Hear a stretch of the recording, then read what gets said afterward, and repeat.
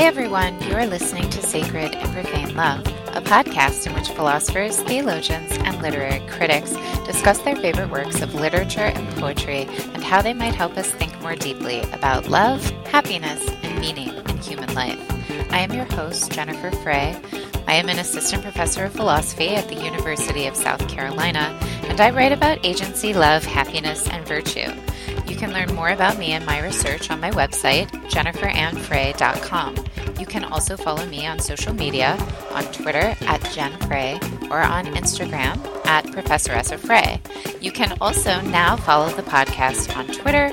We are at EudaimoniaPod. In today's episode, titled Carrying the Flame, I speak with my friend, Father Gregory Pine, about the necessity of the virtue of hope and its connection to love in Cormac McCarthy's post-apocalyptic novel, The Road.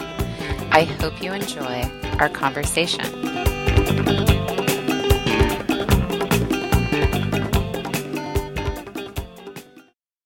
So today on the podcast, I am very pleased and happy to welcome my friend, Father Gregory Pine, OP, from the Dominican House of Studies in Washington, D.C. Welcome, Father Gregory. Hey, thanks so much. Delighted to be on. Yeah, so we had been talking about getting you on the podcast because you are a literature geek like me. And so I knew that I wanted to have you on, and I can't remember how we settled on Cormac McCarthy. Probably I pushed it on you. But we're going to be talking today about Cormac McCarthy. So why don't we start with the obvious. Who's Cormac McCarthy? So Cormac McCarthy is a novelist, which I suppose is obvious on account of the fact that you introduced it as such. I think the things that people would be most familiar with are No Country for Old Men, which was made famous by the Coen brothers adaptation, and then The Road, also made famous by a film version. I think a couple other of his novels. Have you seen the movies? I have not. Well, I've seen No Country. I haven't seen The Road. Yeah, I haven't seen The Road either. Of course, it's the Coen brothers, so No Country for Old Men is an amazing film. It is an amazing film. And I think it's we can talk about that later. But do you think it's a good adaptation of the novel? I do. And I think that, okay, so this is an interpretation taken from Father Gabriel Torretta, who's a Dominican of my province. I think that the way that they reinterpret free choice actually deepens some of the themes of the novel. So I think the fact that at the end, so Llewellyn's wife is posed with the option of flipping the coin by Anton Chigurh. And in the book, I think she does flip the coin. And then in the movie, she does not flip the coin. Mm-hmm. And I think that part of the novel, part of the purpose of the novel is to expose the nature of like human liberty and all of its starkness. And I think that scene does it best because you have a lot of themes in the movie or in the book about determinism or fatalism or the fact that you're kind of up against these forces against which you can really do nothing. But right there in her choice not to choose according to the manner of his proposing, I think that shows her to be most free in a way that's really cool and beautiful. And she ends up, dying, spoiler alert. But still we see human choice and all of its grandeur as something constitutive of dignity. So yes, that's a long way of saying that I think their adaptation of it is both faithful and even more faithful to the truth than the McCarthy novel may in fact be. Interesting. So if No Country for Old Men is about free choice, what's The Road about? We still haven't really said who Cormac McCarthy is. I'm sorry because I interrupted you. Let's go back. We said everything that needs to be said. He's a novelist, and he's written maybe like 10, 11, 12, 13, something like that. A handful of books, novels, and then a couple of screenplays or, kind of like two-man plays, as it were. The ones that are most famous, basically everything since Blood Meridian people read. So Blood Meridian, No Country, The Road, the Border Trilogy, so All the Pretty Horses, The Crossing, Cities of the Plain, and then Sunset Limited, which was actually also made into a film featuring, I think, Tommy Lee Jones and Samuel L. Jackson, which is nice and short. That's a good place to start if you're looking for a place to start. Mm-hmm. But he wrote a few books before that, then all the names of which I've forgotten, but it's like Orchard Keeper and Suttree and like Child of God or something like that. There's maybe like 4. And then a couple other random screenplays that most people don't know. I don't know. So he's won a lot of prizes. Like he won the Pulitzer for The Road. He did. And then I want to say for All the Pretty Horses, it was one of the finalists for the National Book Award. So he's a dude. As far as contemporary novelists go, he's one of the best. So why do you like him? So part of the reason that I like him is because he's very even-handed. And I think that he has a kind of capacity to portray human things in all of their starkness and in all of their grandeur. And he strips away a lot of the contingency or like the non-necessaries for his exposition in a way that kind of throws you up against what it means to be a human person in a way that's very bracing, but also very beautiful. And I don't get the impression that he himself is a believer, or if he is, of a kind of Gnostic stripe. But he doesn't close off the question of transcendence. He actually affords you this really rich entree into questions of meaning or purpose or freedom, grace, hope, things like that. And he's able to construct his scenes in such a way that the ultimate meaning of them is ambivalent in a way that affords you real like liberty of interpretation. Not that you just construct the meaning yourself, but I think that like maybe people have had this experience with reading other novels. When I read John Steinbeck, for instance, when I read The Grapes of Wrath, I was like, that book is false because it closes the question about transcendence. It just says like man pulls himself up by his own bootstraps and he's kind of destined to an eternity of such. But then you read East of Eden and then it all hinges on the ambivalence of, free choice and Tim Shell and things like that. And while he doesn't offer a definitive judgment in a way that's like overly didactic or question closing, he affords you as the reader the opportunity to have your own humanity kind of deepened and transfigured in that exchange. And I think that Cormac McCarthy does that very beautifully and very excellently. Did you know that I have an episode on Steinbeck? I did not know that you have an episode on Steinbeck. I do, and it's with Michael Sherwin. Oh, no way. And yeah, and it's really somehow he reads all of these Thomistic and Augustinian views about love into Steinbeck. It's really amazing. I should obviously listen. Okay. You mentioned that Cormac McCarthy has this very bare, stripped down kind of prose, and that's especially true in The Road. Yeah. And I think that is on purpose. Mm-hmm. So often in The Road, like I don't think you'll find a single semicolon in The Road. Like that's way too much. But often you don't even find proper punctuation. So often contractions won't have an apostrophe, for example, things like this. And so I think that's intentional. And maybe in order to explain that, we should talk about what The Road is about. The Road is a post-apocalyptic nightmare, effectively, in as much as it's post-societal, it's post-cultural, it's kind of post-everything. You get the impression from what you read that there's been some great cataclysm that involves fire. So it seems that the whole world, practically speaking, has been consumed in a great conflagration. And that in the wake of that, a lot of resources were scarce and people started, cobbling together whatever remained of a coherent life. And then, crime reached a kind of terrifying zenith and cannibalism became a solution for a lot of the problems. And then you just kind of like have the world divided into two camps, the people who eat people and the people who try not to get eaten. And it's kind of scary. And all like at every turning in The Road, you find evidence of this cataclysm and then evidence of the terror that has been wrought in its wake. And so you're effectively just following two characters who are not named as further evidence of the post-apocalyptic destabilization and depersonalization of culture. And the man and the boy. Exactly, yeah. So it seems that it's a father and his son. The son consistently refers to his father as Papa, but the man never really refers to his son by name or by anything, really. He doesn't even have pet names, or there aren't even nicknames. There's nothing. There are no names in The Road. There are no names in The Road. And so the story is of them making their way somewhere, kind of an ill-defined safe haven for which they hope, but never really manifests itself. So they're kind of working their way south because winter is coming. They're working their way to the coast because it's more navigable than the mountains and the forests. But all the while, they're trying to work their way without being detected by other, malign folks along the way. So there's a kind of general sense of trajectory, and it's purposeful. It's not aimless, but you get the impression that it's kind of ill-defined.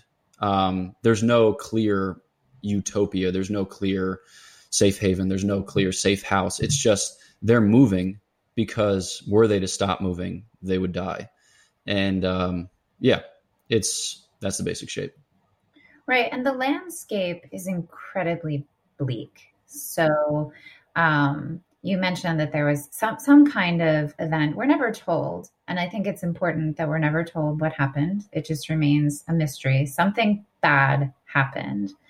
And part of it had to do with a fire because there are all of these charred remains. But basically, the entire earth, as we know of it from the perspective of the characters, has been reduced to ash. And the sun is mostly blocked from the ash.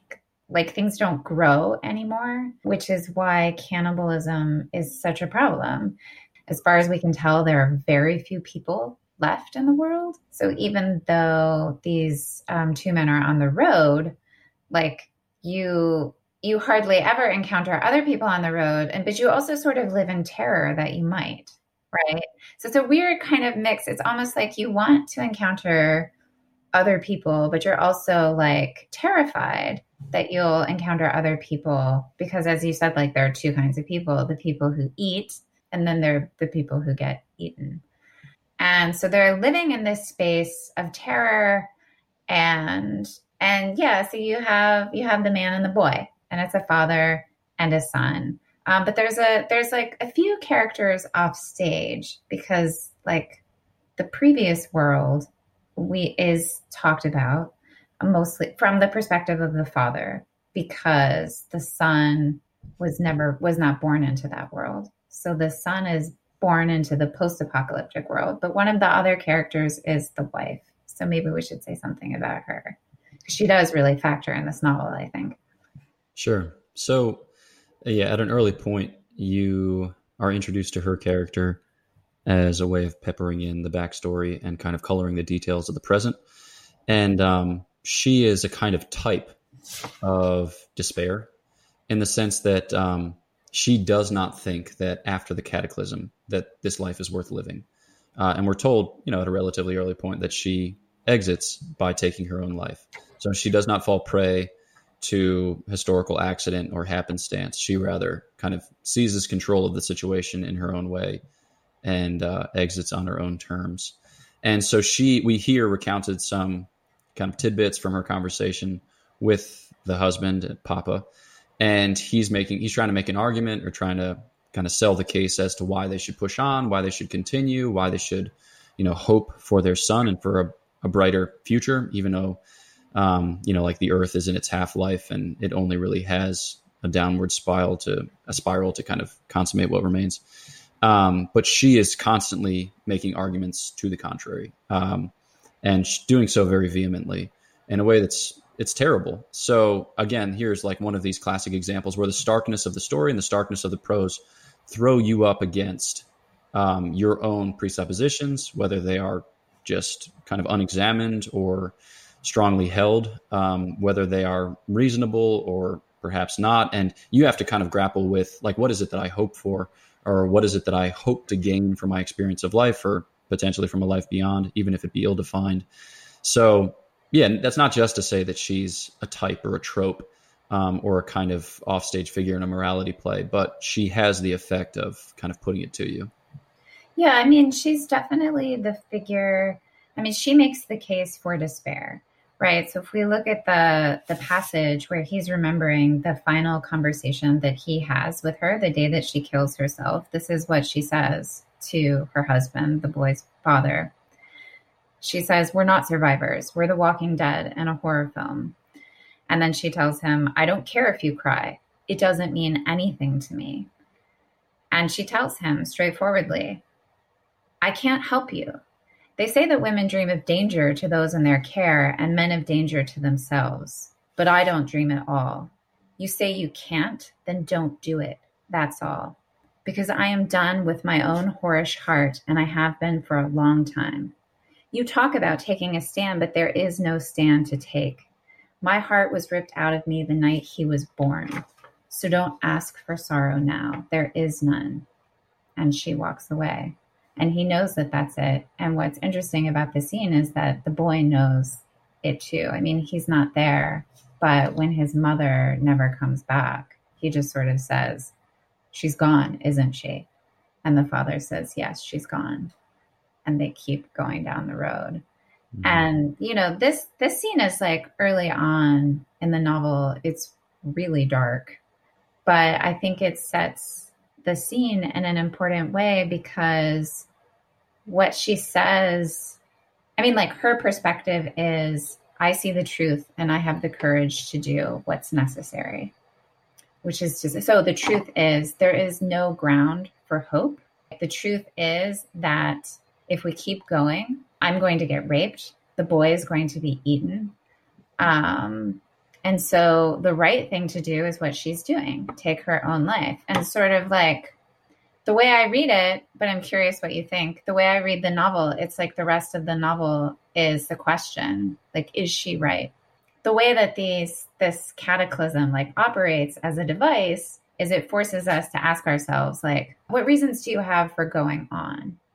It's interesting that, so the virtue of hope kind of abides in a quasi uncertainty, and to the right and to the left, one can go wrong, as it were, or one can, sin against hope, to use properly Christian language. And on the one side, there's despair, and on the other side, there's a kind of presumption. But what they have in common is that both settle for a fake certainty. So I think that it's just constitutive of human life that it is uncertain, that there are many things about human life that are not scripted. And if they are scripted, we don't have access to the script. So for us, we have to abide in uncertainty with a kind of confidence in someone or something that will kind of bring us along the way, take us along the road. But with despair, you just close the door on the question and you have a certainty in its not having a good answer. And then with presumption, you also close the door on certainty and you kind of end up thinking yourself better than you in fact are as a settled state. But this is just like, to be a human being is to be on the way. And like St. Thomas will talk about this when he talks about our coming to perfection. He says it's true of God that God is his perfection, so he doesn't come to his perfection. It's true of angels, he says, that they come to their perfection by one act. But he says it's true of us that we come to our end, we come to our perfection by many acts. So he'll refer to man as homo viator, like man, wayfarer, man on the way. And we remain and abide as such until such time as we end in heaven or in hell. So to be a human being is to be discursive, it's to be narrative, it's to be unfolding, it's to be kind of responsive and reactive. And part of being that way is having a life characterized by a kind of uncertainty, but learning to live and to move in that in a way that's like virtuous and, prompt and joyful, etc. But with effectively what you get with the mother is a judgment. And then you get immediately the consequences thereof. It is that there is nothing to be had here or beyond. And so the only just response, the only adequate response is to end it. And you find like characters along the way, all of whom want to blot out every human life, not just their own, because if there is no subjective consciousness in which to register the atrocity and the difficulty, the sadness, the trial, then it is as if the thing itself has passed from being. So there's this recognition that like pain and suffering of the kind that they themselves have experienced, like it presumes a subject, it presumes a suffering subject, and they want all of that gone because they can't wrap their head around a reality in which such things are permitted to last. And the wife is just a kind of intense example of that. Yeah, it is true that the wife speaks with this kind of clarity and certainty that, the father can't seem to manage. One of the things that I find most beautiful about this novel, I do think it's a beautiful novel, even though this novel makes me want to die and makes me cry like a baby every time I read it. It's a beautiful novel, but one of the most beautiful parts of it are these conversations between the man and the boy. They're very terse conversations. And sometimes, if you look at the dialogue between them, sometimes the man, maybe when he has his guard down a little bit more, he's more comfortable with the uncertainty of things, right? where he'll just be able to say to his son, who's terrified, who's always terrified, his son lives in a state of perpetual terror, and in large part terror that his father is going to die, and leave him alone on the road. And but sometimes the father is like, yeah, I don't know, right? And that always seems to be like the honest answer. I don't know, right? I don't know if there's going to be food. I don't know if there's going to be bad guys. I don't know if these are good guys or bad guys, etc. I don't know where we're going, really, or what we're going to do. But at other times, he seems to want to project this kind of certainty. And it seems to always be times when he's worried that his son is sort of psychologically slipping away, right? Mm-hmm. That he might be given over to despair. And that is what the father, more than the father, seems to want to give his son food and shelter and all of these things, though he wants to give them to his son. The thing he's most determined to give his son is hope. Hope that he himself often does not have. And it seems like when he's most desperate to give his son hope, the more willing he is to not be so honest, right?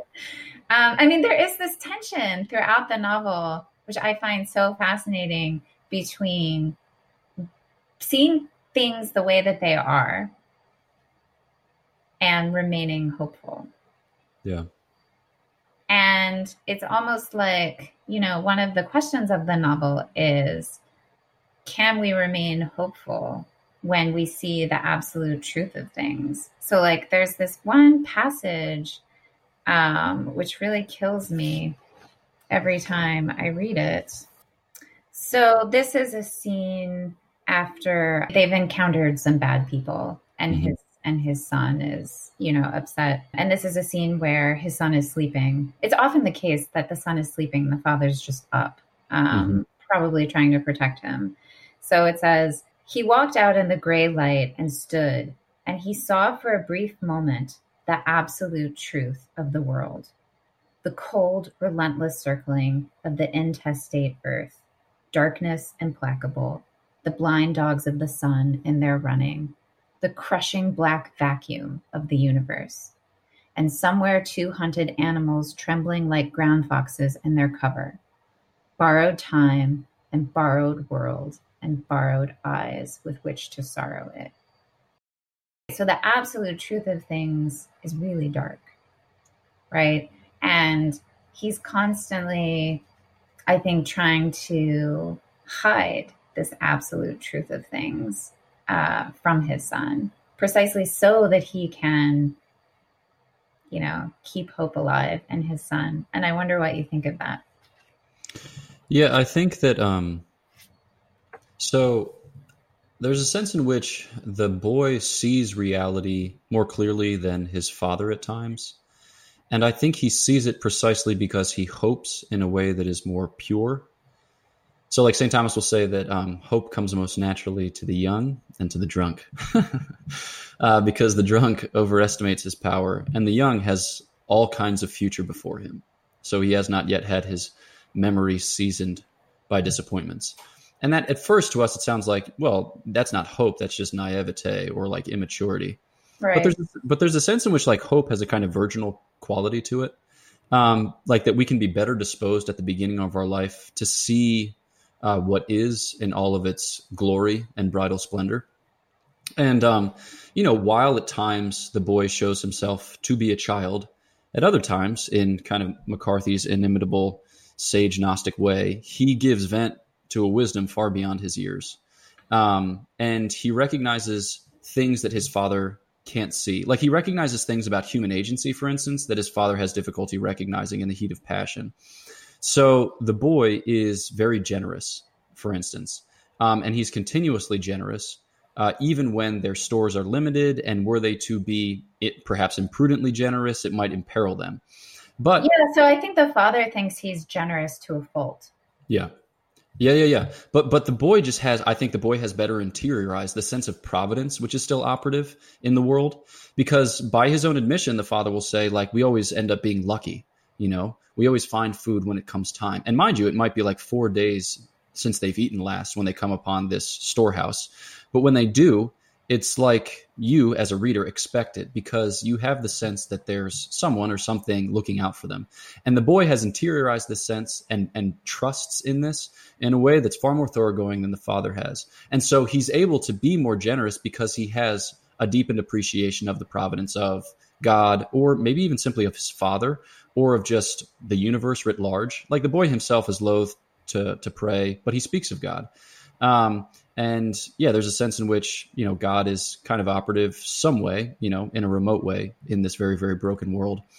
And so like when the father perpetrates an injustice against somebody whom they meet at the end at the coast, it really rocks the boy. It really rocks the boy. And he finds it difficult to even speak to his father, not because he's sullen or unforgiving, but because the very words have been robbed from him, because the world makes even less sense in light of ill-used human agency. Whereas he himself, while he commits mistakes, we don't ever see him really sin, So yeah, I think That's right. He messes up a lot, right? He does, yeah. Like he will forget the gun, or he'll leave the stove burning so that they run out of gas and stuff like this. Yeah. But he's consistently like, it's almost like the boy serves as the man's conscience. Yeah. In so many ways. So but sometimes actually he's the voice of prudence too. So, we're supposed to think that the man is looking after the boy, and of course he is, but so many times like the boy is really looking after the man, and being like, hey, why don't we not do this incredibly stupid thing, please? It's going to go badly. But I take it that you were talking about the thief on the beach that they meet. So, right. So they, all of their stuff is stolen. So all of their clothes and all of their food and their shelter gets stolen by this lone thief who they eventually catch up with on the road. And the father is, I suppose he thinks he's being just, right? So he does to the thief what the thief did to them. So he strips the thief of everything and leaves him alone to die. And the boy is like tremendously upset by this. And it reminds you of other scenes throughout the novel where the boy is the one saying, look, we have to feed this old man, right? We have to look after this little boy. What about, he's the one that is worried about other people. Whereas the man, his sole concern is the boy, right? And he tends to see other people in terms of there being a threat to the boy. Unless he's trying to give the boy hope, and then he talks about people, right, as if they're going to help him. But I think, it's also interesting that there's only one prayer in the entire novel, and it's from the boy, right? Should we talk about that?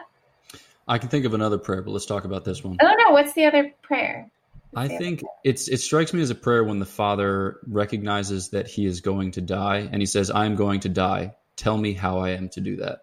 I see that as addressed to God. That's true. There's often these scenes where the man is sort of talking into the abyss. Yeah. I suppose it could be understood as a kind of prayer. But the boy's prayer is much more explicit. Yeah. So let's talk about that. So they come into this windfall of food. They're basically poking around a house on the side of the road. And then his father is traversing the backyard and he feels this kind of dead spot in the lawn. It has some give to it. And then he digs it out and he comes to find that there is this whole, underground lair basically that's kitted out with all kinds of things. There's like gas and there are like ammunition and tons of food and blankets and warm clothes. It's a gold mine. It's incredible. And then at one point, the boy asks the father, like, does this belong to somebody else? And the father says, yes. And he says, are they dead? And he says, yes. And so he's like, so we can take it because they're no longer alive. And the father, says yes. And then the boy says a prayer and he says this, dear people, thank you for all this food and stuff. We know that you saved it for yourself. And if you were here, we wouldn't eat it no matter how hungry we were. And we're sorry that you didn't get to eat it. and we hope that you're safe in heaven with God. Okay. Yeah. I mean, that seems to be the most explicitly religious invocation of God. Although now that I say that, I'm actually thinking of a place early in the novel when he tells the boy that he was appointed by God to care for him. Do you Sure, remember yeah. that scene? I vaguely remember that scene, yeah. Yeah, yeah. He does say, and this is soon after the scene where his wife kills himself, he tells the boy that he was appointed by God to care for him.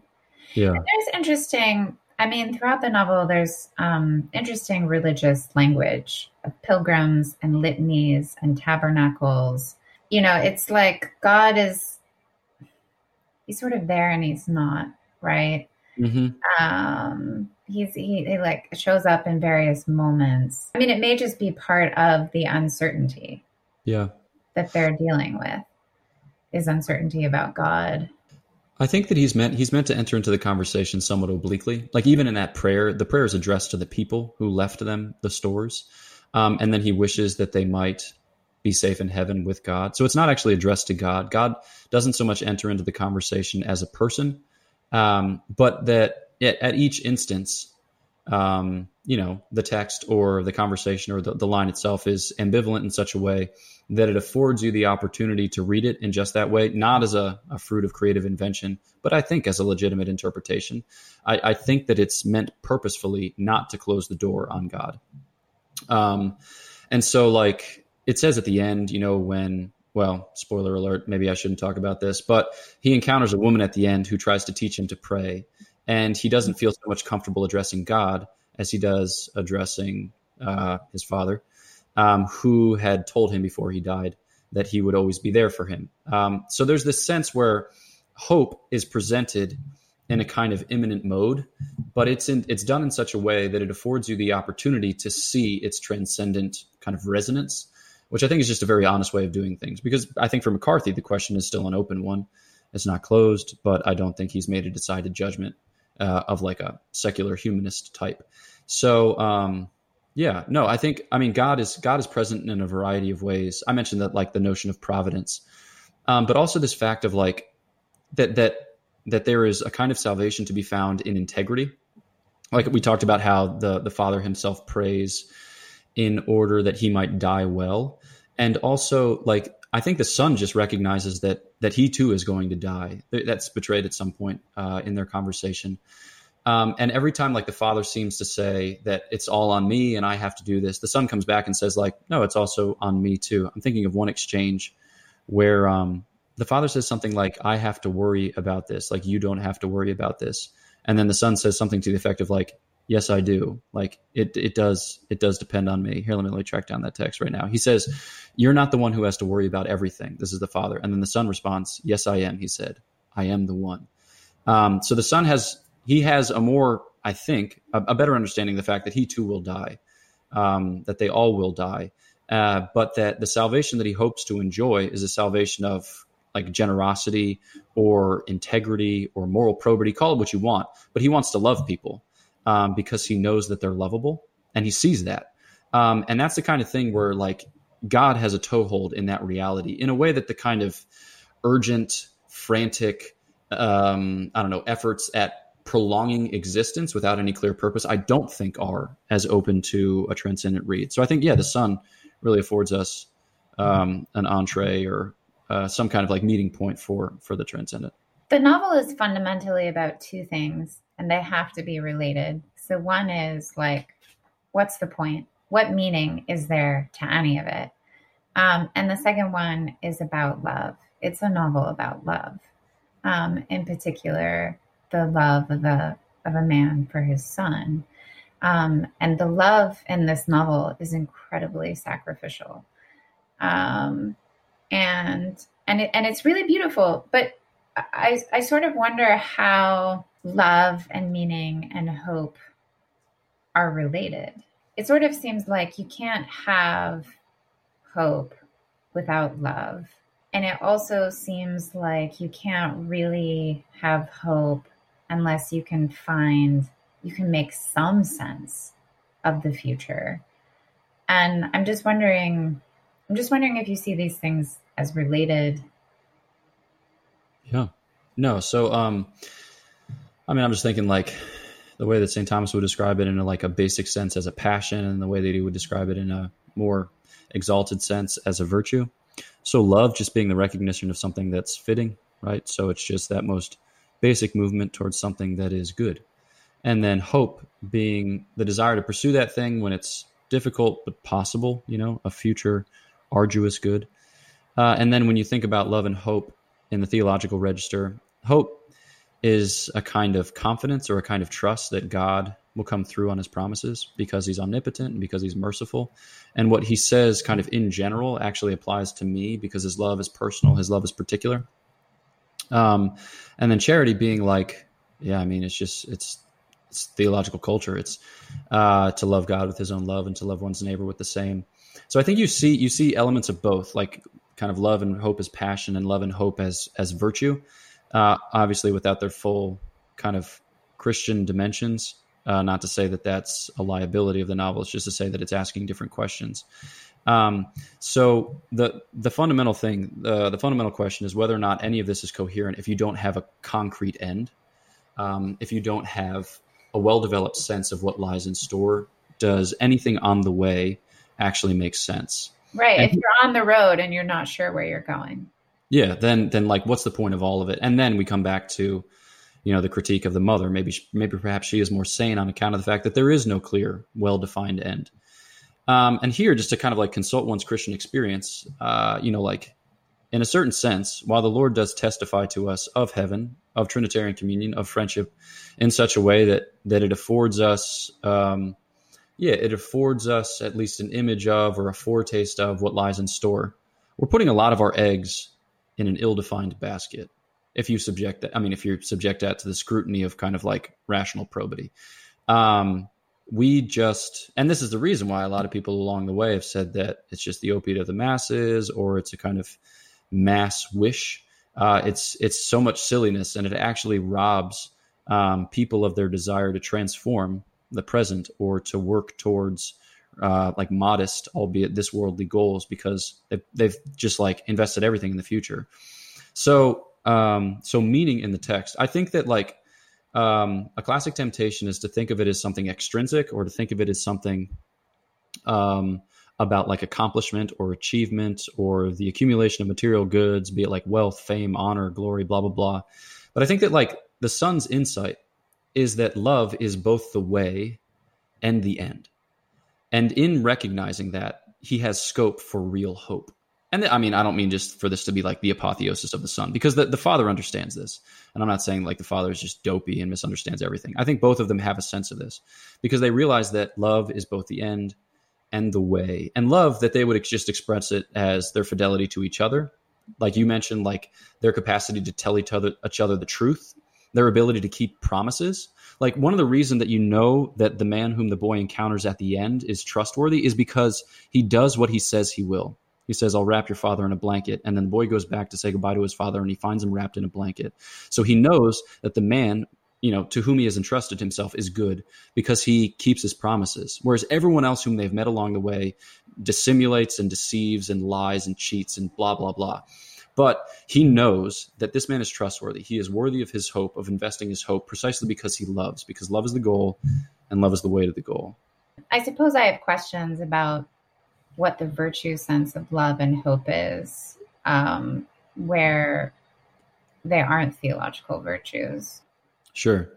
So like with respect to love, for instance, love, to will the good of the beloved, St. Thomas, he talks about amor in the sense of passion, and he talks about caritas in the sense of, charity. But in between, he talks about a kind of rational love, which does not yet have a theological content, and he refers to it as dilexio. And it's basically described as, willing the good of the other. It's friendship, right? Willing the good of the other. If it's reciprocated, it's friendship. Yeah. And if there's a common life. But so yeah, he'll talk about like, and you know this stuff better than I do, so I'll just give an introductory thing and then ask your thoughts. But like in each act of love, there's this twofold movement, one with respect to the good and then with respect to the other person. So you have love of concupiscence with respect to the good, and then love of friendship with respect to the person. So it's effectively a willing of a good to another. And in its highest realization, That good is shared, and it forms a common vision and a common pursuit.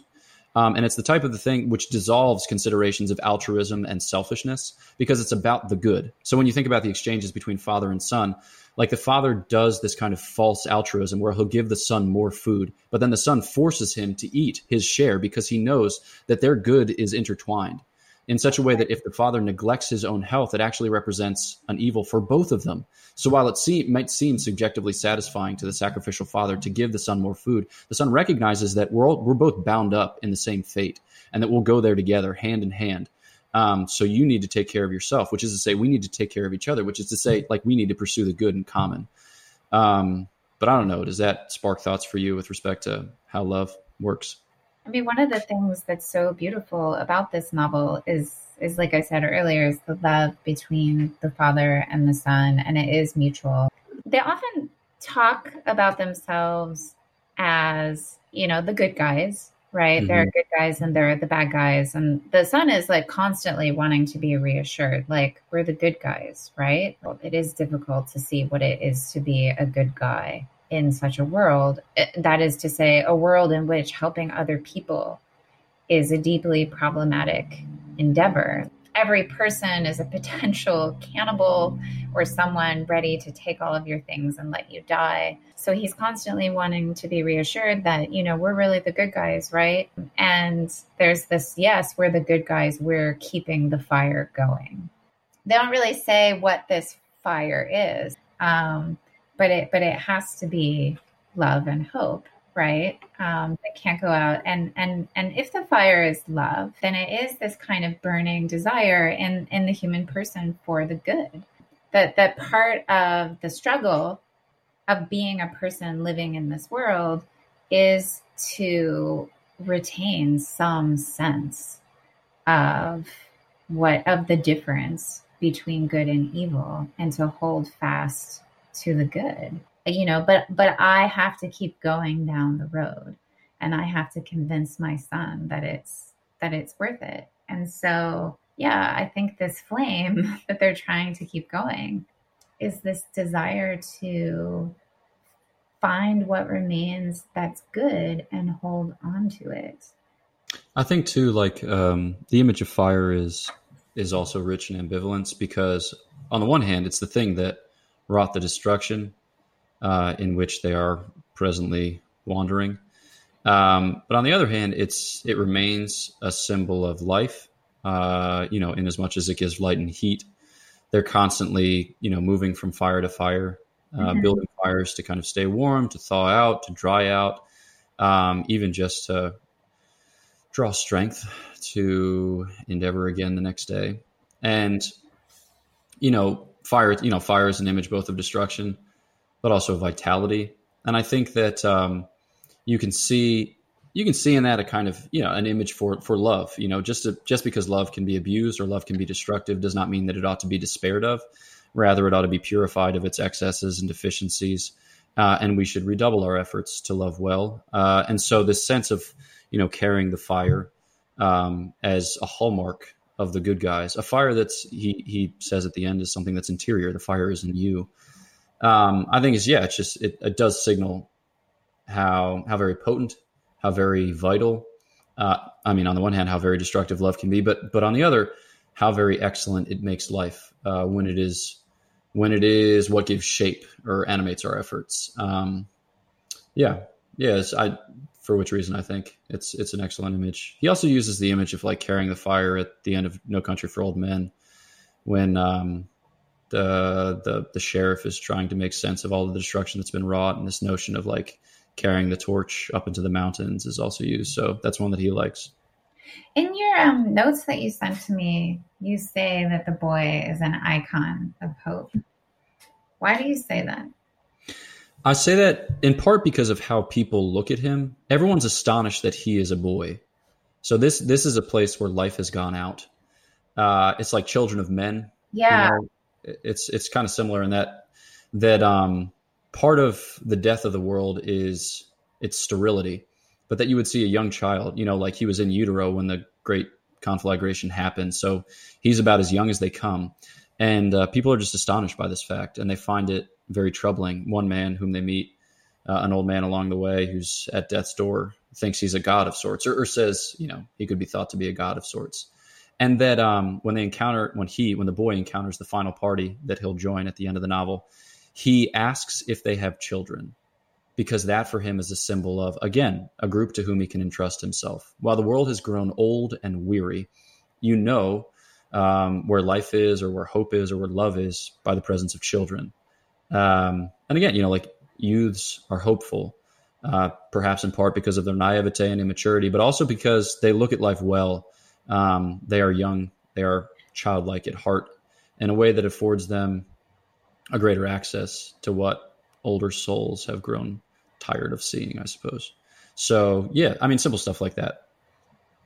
Do you think that the love that the man has for the boy is supposed to be an exemplar of what love is supposed to be like?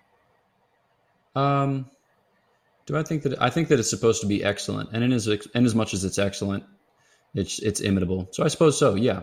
Because even though this situation is sui generis, it's nothing that, please God, we'll ever actually have to encounter.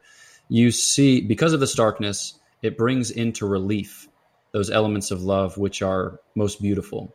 So it's sacrificial character, for instance. The man never grumbles at the boy, even when he drops the pistol on the beach, or even when he forgets to turn off the valve on the stove and it leaks gas and they don't have hot food for another 2.5 weeks. Whenever the boy, or like when the boy wanders off on his own without telling him, or just proves kind of silly, the father is incredibly patient. There's no stern word or rebuke. He always trains his efforts on consoling the boy, because he knows the boy will be greatly distressed by his mistake or by his offense. And I think that's a really beautiful thing when you see it in couples who do this well, or in good friends. There's very little in the way of rebuke, because people anticipate how their faults actually wound others, and then they are horrified by them, and they often need consoling, to just simply to say, like, don't worry about it as much as you are presently worrying about it, because I interpreted it in a way that was generous, and think no more of it. So rather, in a world where we're surrounded by people who insist on their rights, and are constantly looking to exact from another exactly what he or she is owed, it's very beautiful to see two people who are generous and who kind of anticipate each other's needs in a way. And in so doing, they transcend justice and move into a kind of region of charity, which is, again, focused on the good, and trained on each other in a way that's not overly absorbed in the particular goods of each, but rather calls each other on the way. They're supposed to be together on the way. So, yes, I think so. Yeah, to be honest, I think that the apocalyptic scenario in the novel is just a device that is very useful in revealing a truth about us, about the human condition, that actually is present now, right? And that is to say that actually most of us don't know where we're going. We don't know what reason we have to stay on the road. So the father is forced to confront what reason he has to hope. He's forced to confront the question, what matters to him? But and it's the circumstances that force it on him, right? The question of suicide is forced on him. What reason do I have to go on? But I think the reality is that all of us do face these questions, whether we bother to ask them or not. Where am I going? What's the point? And what can I hope? What should I love? So I think that the novel is sort of brilliant, without telling you why or how, right? It forces you as a reader to think about these things, which I think is important and good for people to think about, what reasons they have to hope or to stay on the road, as it were, and where the hell are you going? But I guess I just don't think that the characters are really, at the end of the day, all that different from us. It's just that, they're in these extreme circumstances that make these questions really unavoidable, whereas we spend most of our lives distracting ourselves from having to answer them, and they don't have that luxury. Suppose that someone listens to this podcast and they read The Road, and then they're like, yes, Cormac McCarthy is great. What other Cormac McCarthy would you point I would say No Country for Old Men and All the Pretty Horses. Okay, good. What would you say? I don't know. I'm like a bad person to come to for reading advice because I'm going to give you way too much and then you're just not going to read any of it. I'll be like, read it all. Do you think that All the Pretty Horses is the best of the Border trilogy? When people ask me, like, which happens to me all the time, people ask me, like, what's the best question? And I just say a bunch of incoherent things. And then I'm like, I resent this question. Don't ask me. I think All the Pretty Horses is incredible. I think The Crossing is good. And I think that Cities of the Plain is excellent. So I think he starts out strongest. And then I think that John Grady Cole is an incredible character. And I think the Border trilogy is as good as the presence of John Grady Cole. I just don't like Billy Parham nearly as much. And I realize that's, whatever. That's a bad way to read a book. It's like, I just don't like him that much. But I think that's fine, actually. I mean, this is so I'm not a literary critic. I'm not going to pretend to be a literary critic. This is just a podcast that is about literature in a sort of semi-naive sort of way. It's like, why should people read this? This is really good. We needn't really be sophisticated about it. So you are at the Dominican House of Studies, and I know that, so some of my listeners will know what that is, and a lot of them won't, because hopefully I have a very diverse bunch of listeners. So why don't you tell me like what you're up to at the Dominican House of Studies? Totes. So I work for the Thomistic Institute, which is a research institute here. And we have campus chapters. So students at different universities can organize and then be recognized as a chapter of the Thomistic Institute. There's one at USC. The faculty chair is, what's her name again? Oh, right. She's a weird Jen Frey. Whoa.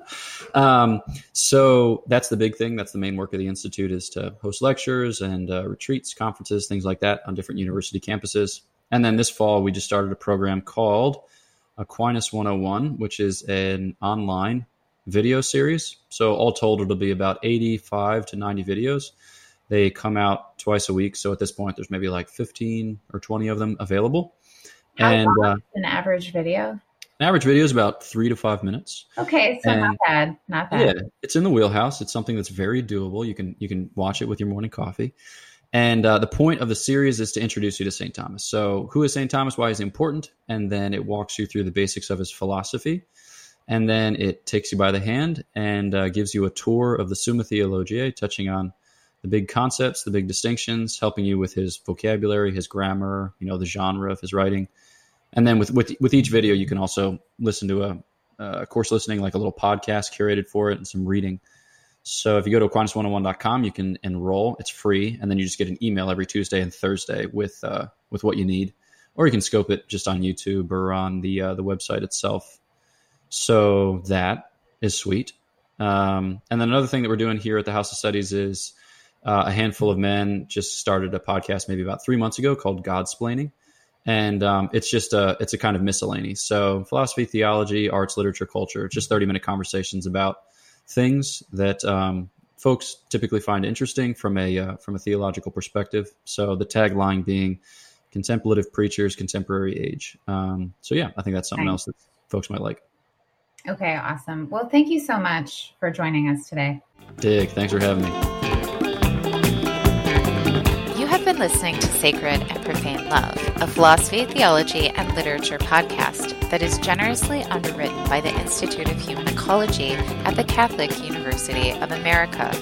You can subscribe to the podcast on SoundCloud or iTunes, and you can now follow us on Twitter at EudaimoniaPod, or you can check us out on Facebook.